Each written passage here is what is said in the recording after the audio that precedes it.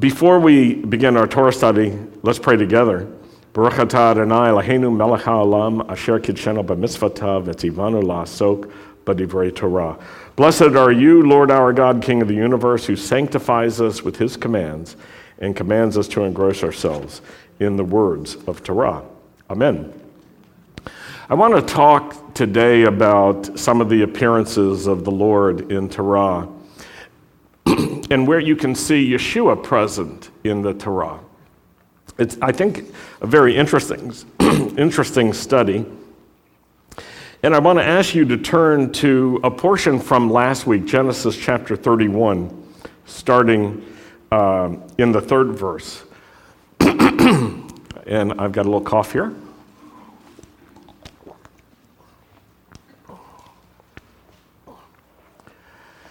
It starts with this statement: the Lord said to Jacob, "Go back to the land of your fathers and to your relatives, and I will be with you." So this was a moment when Jacob was still with Laban or Lavan and his family, with his wife and extended family, and the Lord is telling Jacob it's time to go back. Now is the time. And Jacob is recounting this, and in verse 10, he describes this experience he had with the Lord. He said, "In breeding season, I once had a dream in which I looked up and I saw that the male goats were mating with the flock, and they were streaked, speckled, or spotted." And then look at this.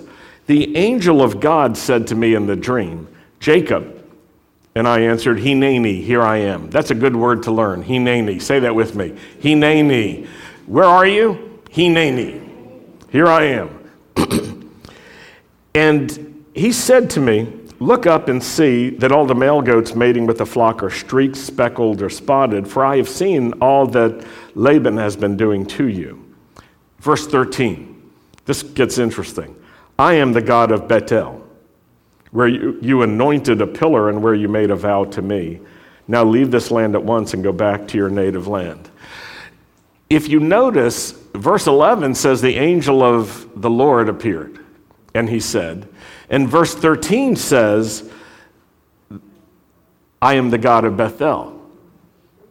Now this confounds a lot of folks, but we're going to try to work through this, and it's very useful to look carefully at the text and to look at some of the ways that people understand this and compare that to a strong messianic understanding.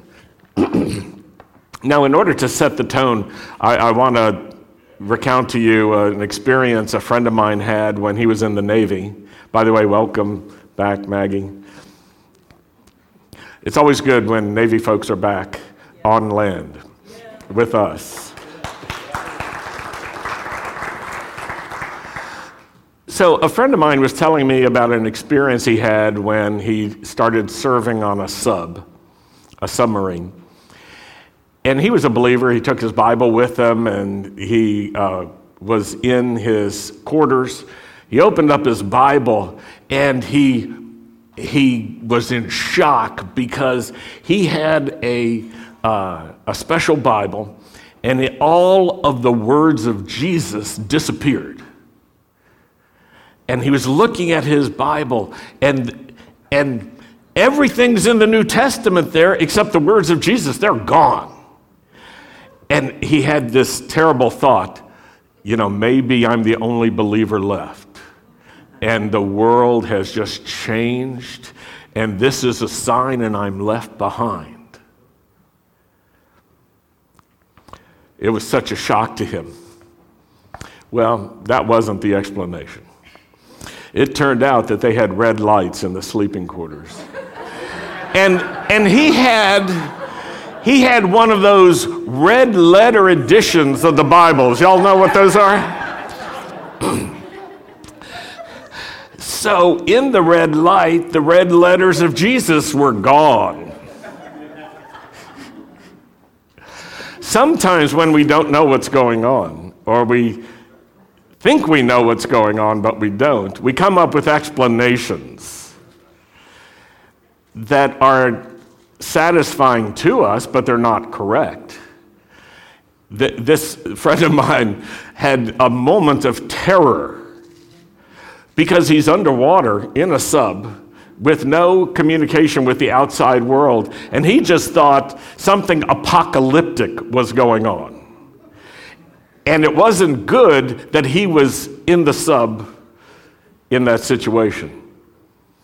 Well, he was so relieved when he went to regular light and his Bible was healed.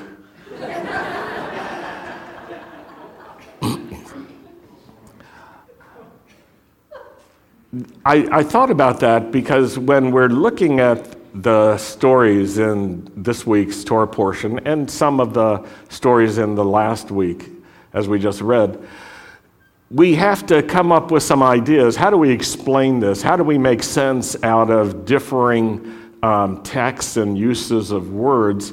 And what do we think is really going on here? And I know this, that if you think certain things are impossible, you will explain what happens differently. And so you may have red light theology that can't see certain things simply because of the light that you are looking at or through and may not even be aware of it. With that in mind, let's go to chapter 32, which describes another incident. And at this point, Jacob has gone on his way. He's heading back home, if you will. And he's about to encounter his brother Esau. And remember, his mother said to Jacob, "Your brother wants to kill you. You need to leave town." And Jacob was gone for how long? 20-some years? And now he's coming back. And can you imagine, you get this great word from the Lord, it's time to come back. And you come back to the very thing that had made you leave in the first place. You come back to the conflict that's unresolved. You come back to the threat. You come back to the danger, to the uncertainty. That's what actually happened. Well, let's read Genesis 32, starting in verse 1. It says, Jacob went on his way, and the angels of God met him. And Jacob saw them. He said, "This is the camp of God." So he named that place Mahanaim, the two camps, the camp of heaven and earth. Verse 3, Jacob sent messengers. Now here's something interesting. In the Hebrew, the word for messenger and the word for angel are identical. It's one word based on malach. And translators have understood that verse 1 was speaking about angels who are messengers of God, where verse 3 is speaking about messengers of Jacob who are not angels. But there have been some interpreters over the years who have thought that the messengers in verse 3 are the angels in verse 1, so that Jacob is sending angels ahead of him to his brother Esau. There's reason not to follow that translation and to think that they are just human messengers. But in normal Hebrew, in biblical Hebrew, the word messenger can be translated angel, and it can be translated messenger as well, malach. Now let's go to verse 24. Verse 24 describes an interesting moment at night when Jacob is by himself, and he's been anticipating the confrontation with Esau. He thinks it's not going to go well, and so he's divided up his family into two groups, thinking that if Esau attacks one, the other will escape, and at least some of them will survive. As well, he's thinking that maybe it will be okay because he's going to send a lot of gifts ahead. He's going to show honor and deference and respect to his brother, hopefully turning his heart.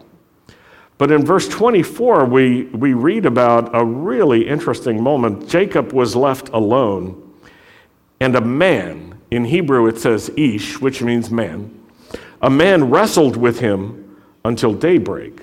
When the man saw that he could not overpower him, he touched the socket of Jacob's hip, so that Jacob's hip was wrenched as he wrestled with the man. And then the man said, let me go because it's daybreak. And Jacob replied, I will not let you go unless you bless me. And the man asked him, what's your name? And he said, Jacob. And the man said, your name will no longer be Jacob, but Yisrael, because you have wrestled with God and with humans, and you have overcome. Yisrael can mean to wrestle with God. It can also mean the Prince of God. So this is a fascinating description. But I want you to consider something. Who is this man? Who is this man?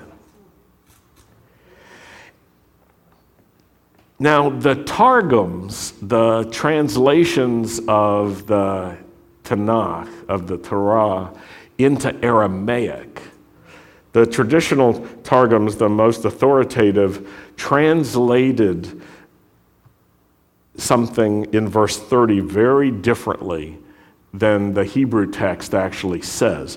So let's read verses 29 and 30, and then we're going to ask a question, what's possible and what's impossible here? Verse 29, Jacob said, please tell me your name. But he replied, why do you ask my name? And then he blessed them there. Verse 30, so Jacob called the place, he could have called it, I don't know what's going on.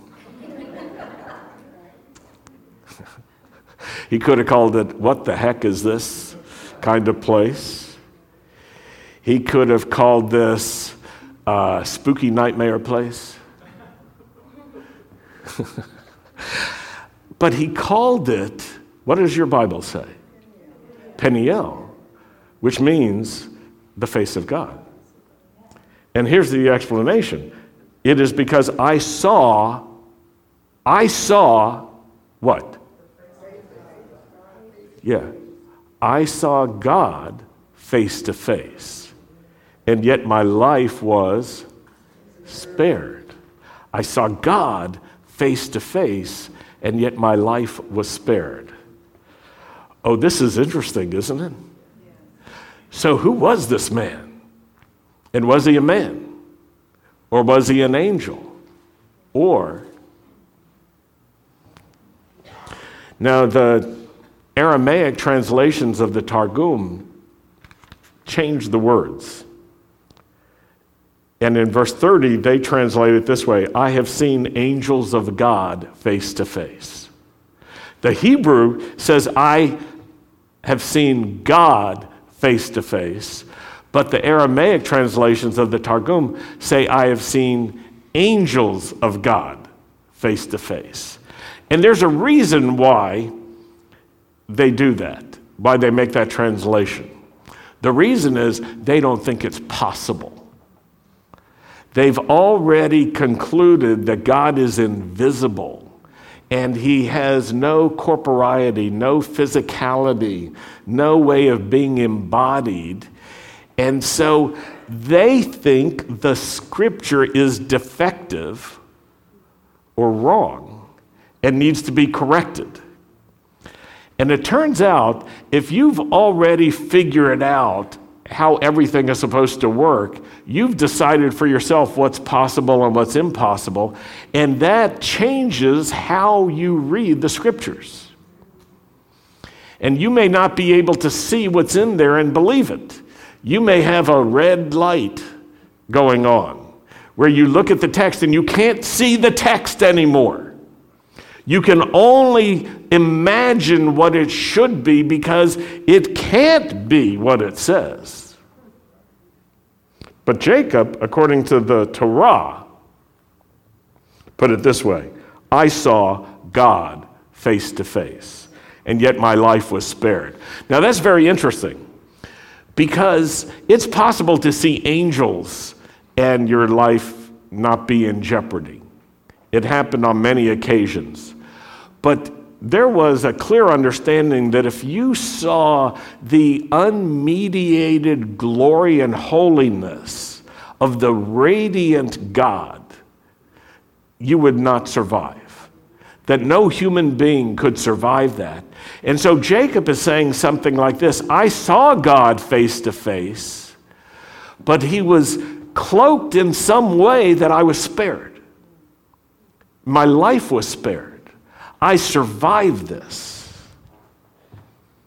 Verse 31, the sun rose above him as he passed Peniel, and he was limping because of his hip. Therefore, to this day, the Israelites do not eat the tendon attached to the socket of the hip, because the socket of Jacob's hip was touched near the tendon. So we have to ask, what kind of appearance was this? Was it a vision or a dream? Not according to the text. It was an actual appearance of someone, a physical presence. And to make that concrete to us, it explains that when the hip was touched and wrenched out of socket, it was real. Jacob woke up and he was lame, where he had not been before. And so this helps us get some details correct.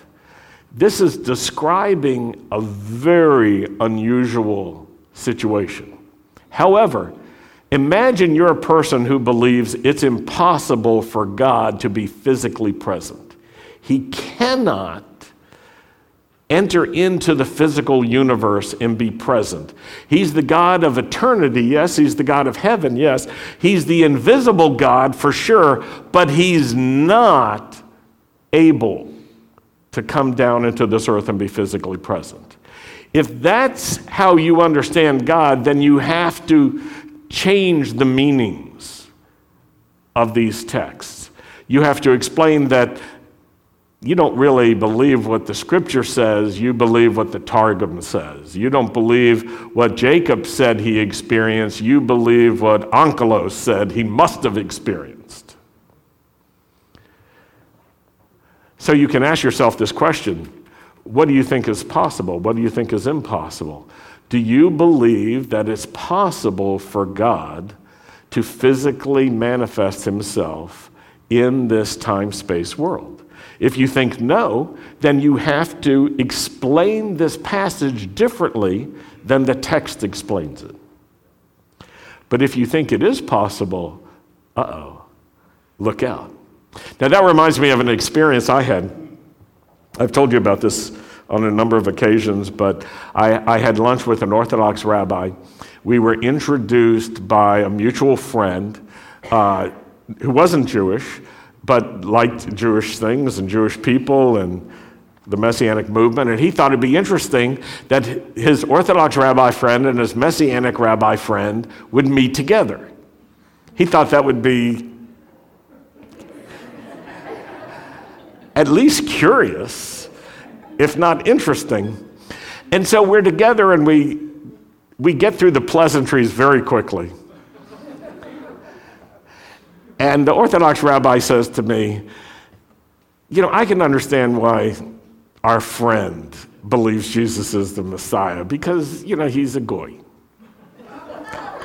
He's Gentile.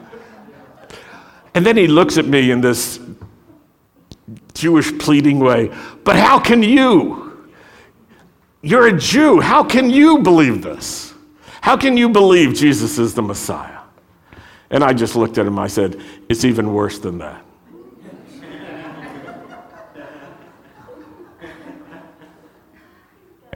And I said, I not only believe he's the Messiah, I believe he's Adonai.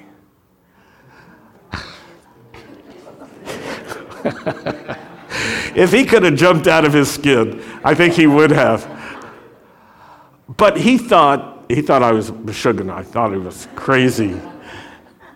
And he said, that's impossible. And I said, are you sure? It's impossible. And he didn't have an answer. So it came out something like this. Well. And I asked him a question about it. And then I said, if it's impossible, then you, sir, have discovered the one thing God cannot do. He cannot come down to to this earth and take on human form. So you're saying to me that's impossible for God. And his answer got much more articulate. It was,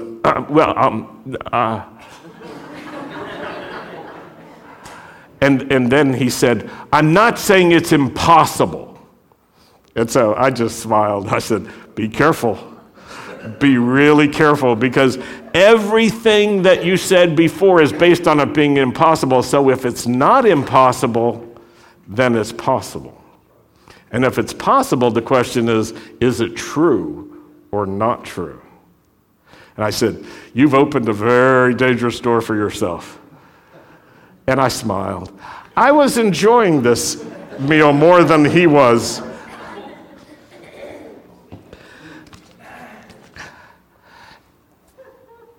You can dismiss a lot of things when you say it's impossible. That reminded me of an experience I had shortly after Sandy and I got married. We had a friend visiting with us, and he and I enjoyed the sport of arguing. How many of you are like competitive arguers? You enjoy it? It's fun. It's a pastime. And I don't know about you, but I love to argue about anything.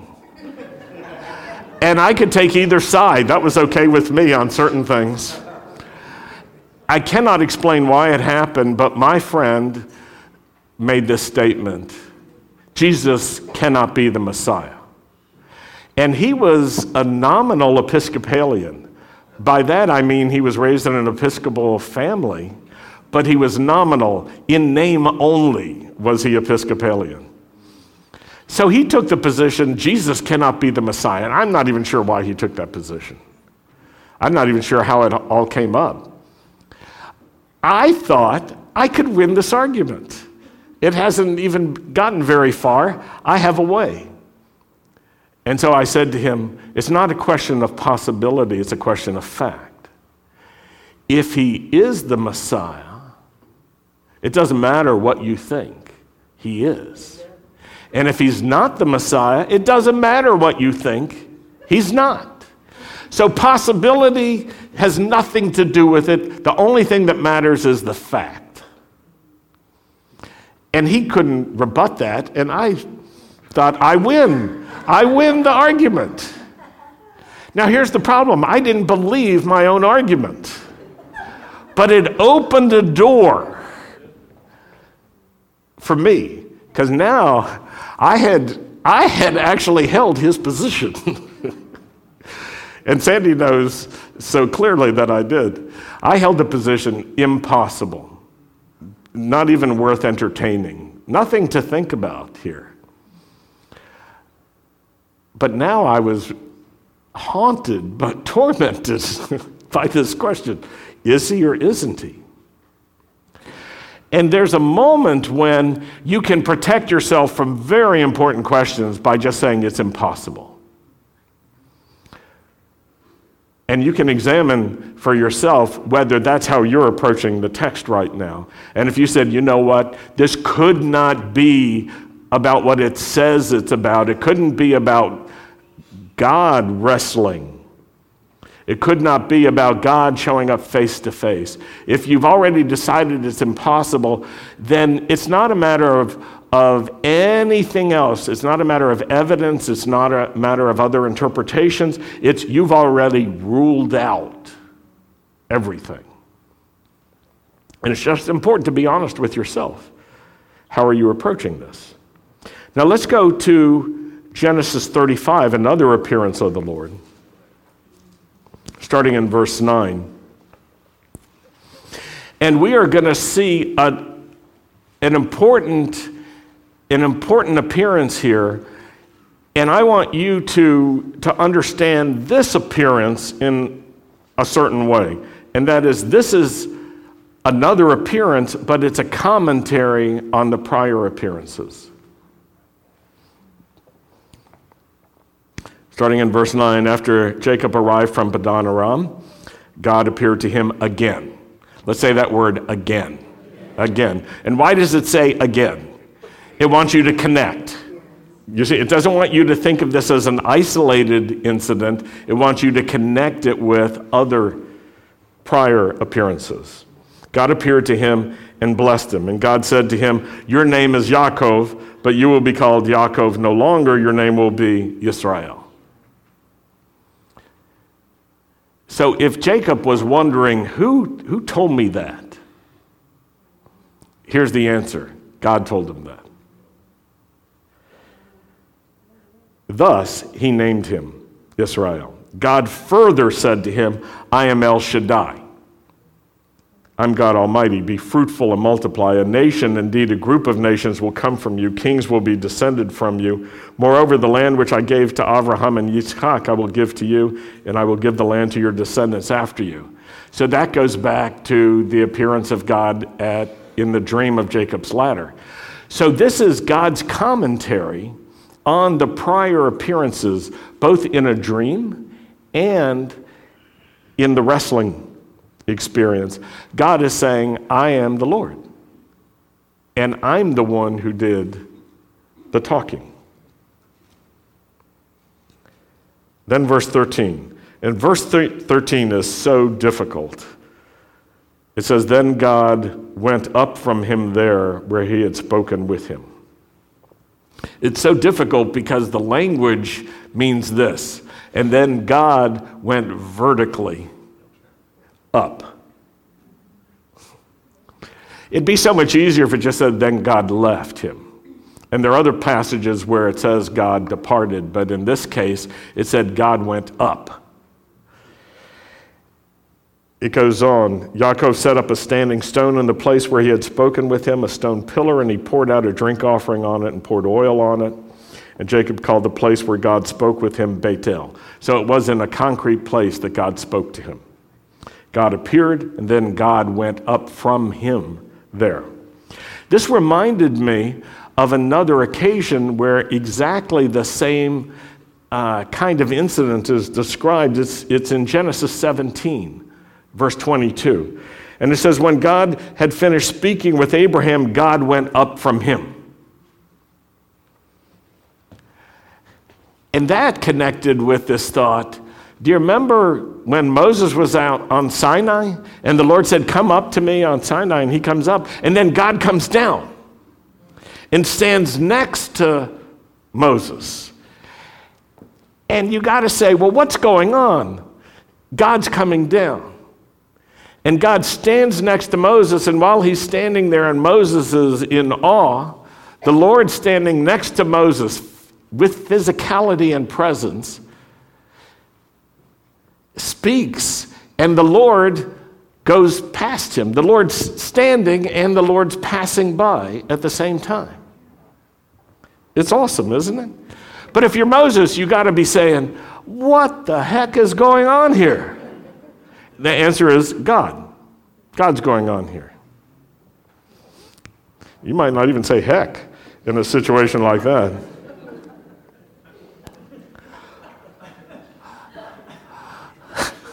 You might say, heavens, what's happening? That reminded me. I'm bringing you into the inner workings of your rabbi's mind. That reminded me of a description in Luke chapter 24, verse 51. After Yeshua came up from the grave, and he appeared to his disciples, and he's blessing them, and it says Yeshua left them and was taken up into heaven. So Yeshua goes up from them, but the same author, Luke, writes in Acts chapter 1 with more detail. So if you go to Acts chapter 1, verse 8, Yeshua, the resurrected Yeshua, is talking to his disciples, and he says, you will receive power when the Holy Spirit comes upon you, and you will be my witnesses in Jerusalem and in all Judea and Samaria and to the ends of the earth. And after Yeshua said this, they watched as he was taken up and a cloud hid him from their sight. So, like, what is with this God that he does these things? He should be more tame. He should be domesticated. You know what people want? They want God in a box. The same God they don't believe can appear in earth, they want to put in a box. God can only do these things. He can't do these other things. He should do what we expect him to do. He should be a sophisticated God. He understands, because he's God, our human nature, so he should tell us stuff better. And he should do stuff better than he does. But if you think like that, you're not thinking according to the scriptures. Because the scriptures tell us that God cannot be managed by human beings. He's the Lord. So here's the scene. They're watching as Yeshua is taken up, and then a cloud is hiding them from their sight. They're all, in a state of awe because he's resurrected from the dead. They're in a state of some kind of disturbance because he says, I'm going to go back to heaven so that I can send the Holy Spirit to you, because what needs to happen next requires the Holy Spirit. You cannot be my witnesses in Judea, Samaria, or to the uttermost parts of the world without my Holy Spirit. So it's been nice, but I got to go. And then he starts rising in the air. And all the guys are like, whoa. What is going on here?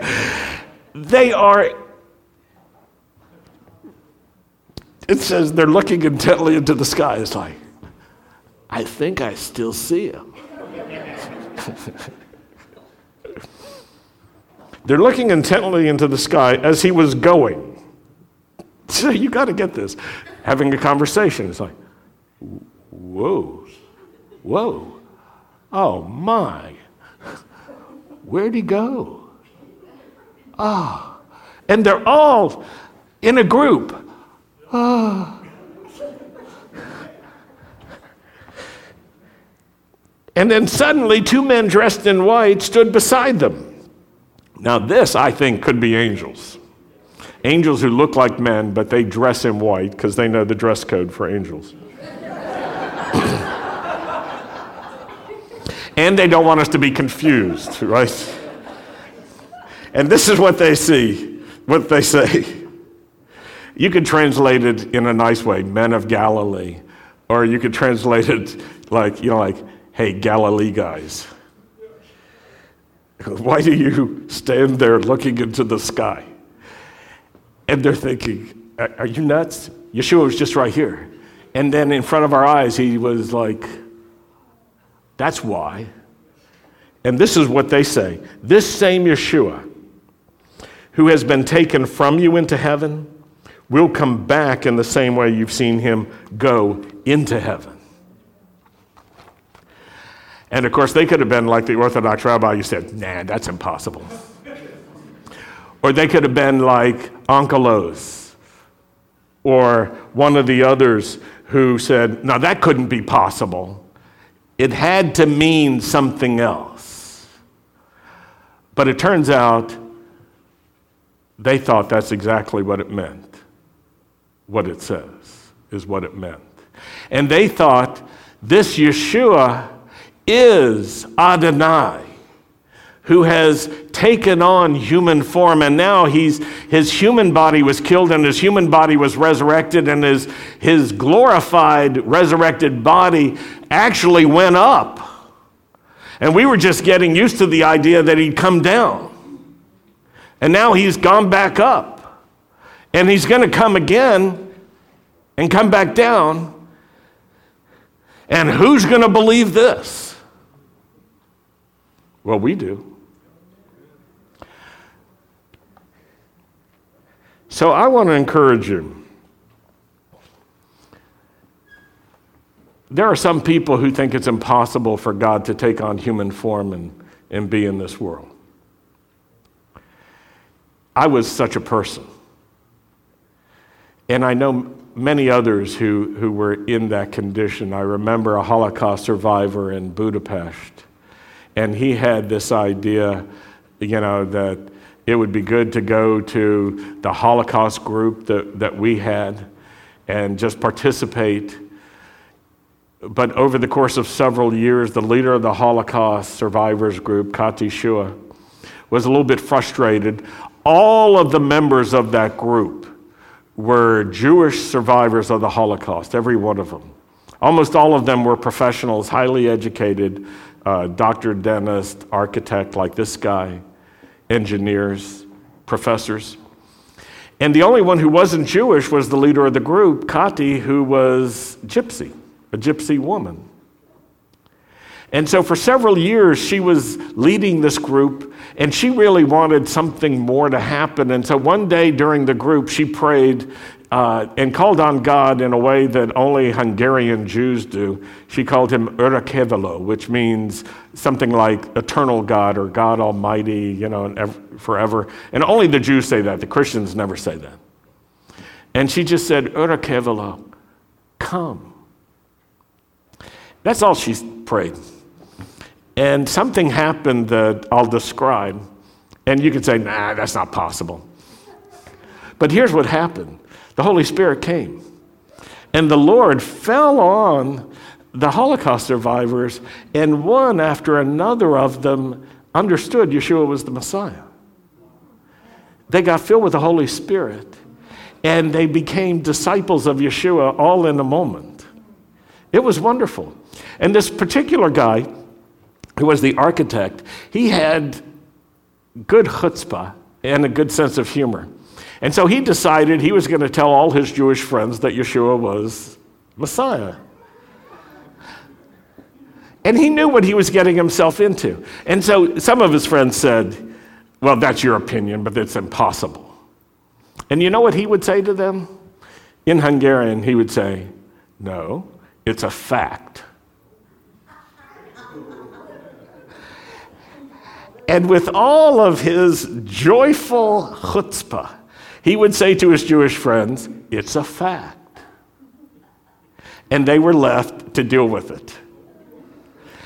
So I want to encourage you. You may be in contact with people who think it's impossible for Yeshua to be the Messiah because they've already decided it's impossible. They haven't examined any evidence. They haven't thought about it.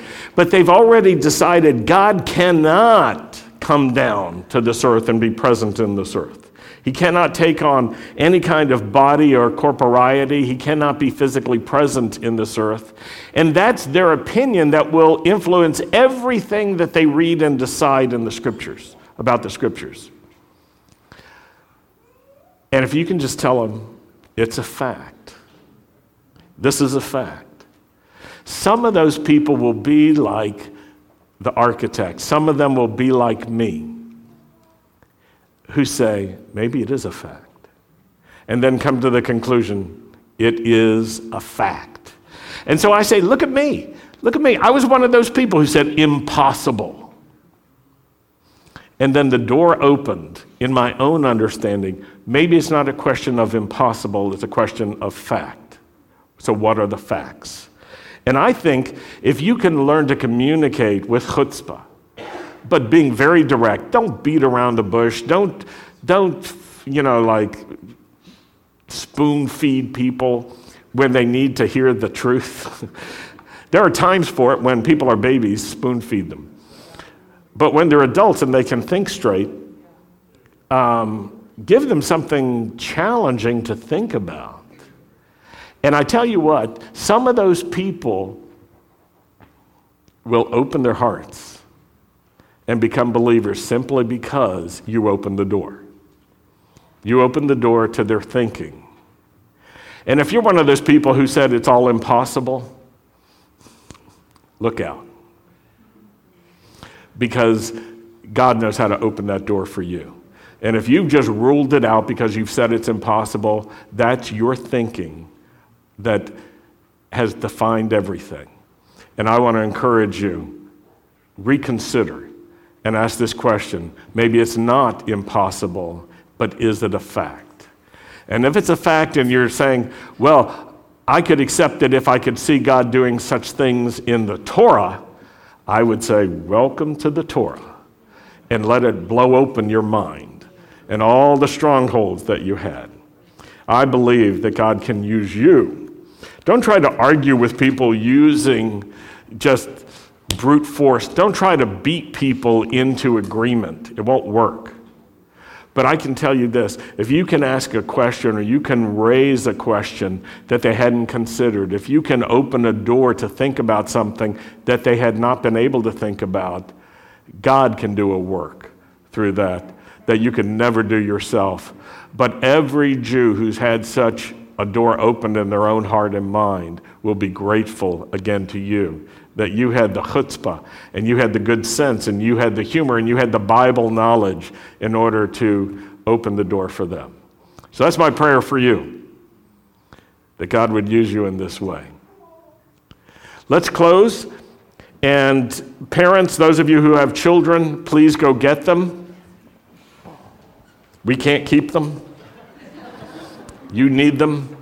And just a reminder, parents, at 12:30, it's always your responsibility to get your kids. And at 12:31, we hand out puppies that have not been paper trained for them to take home.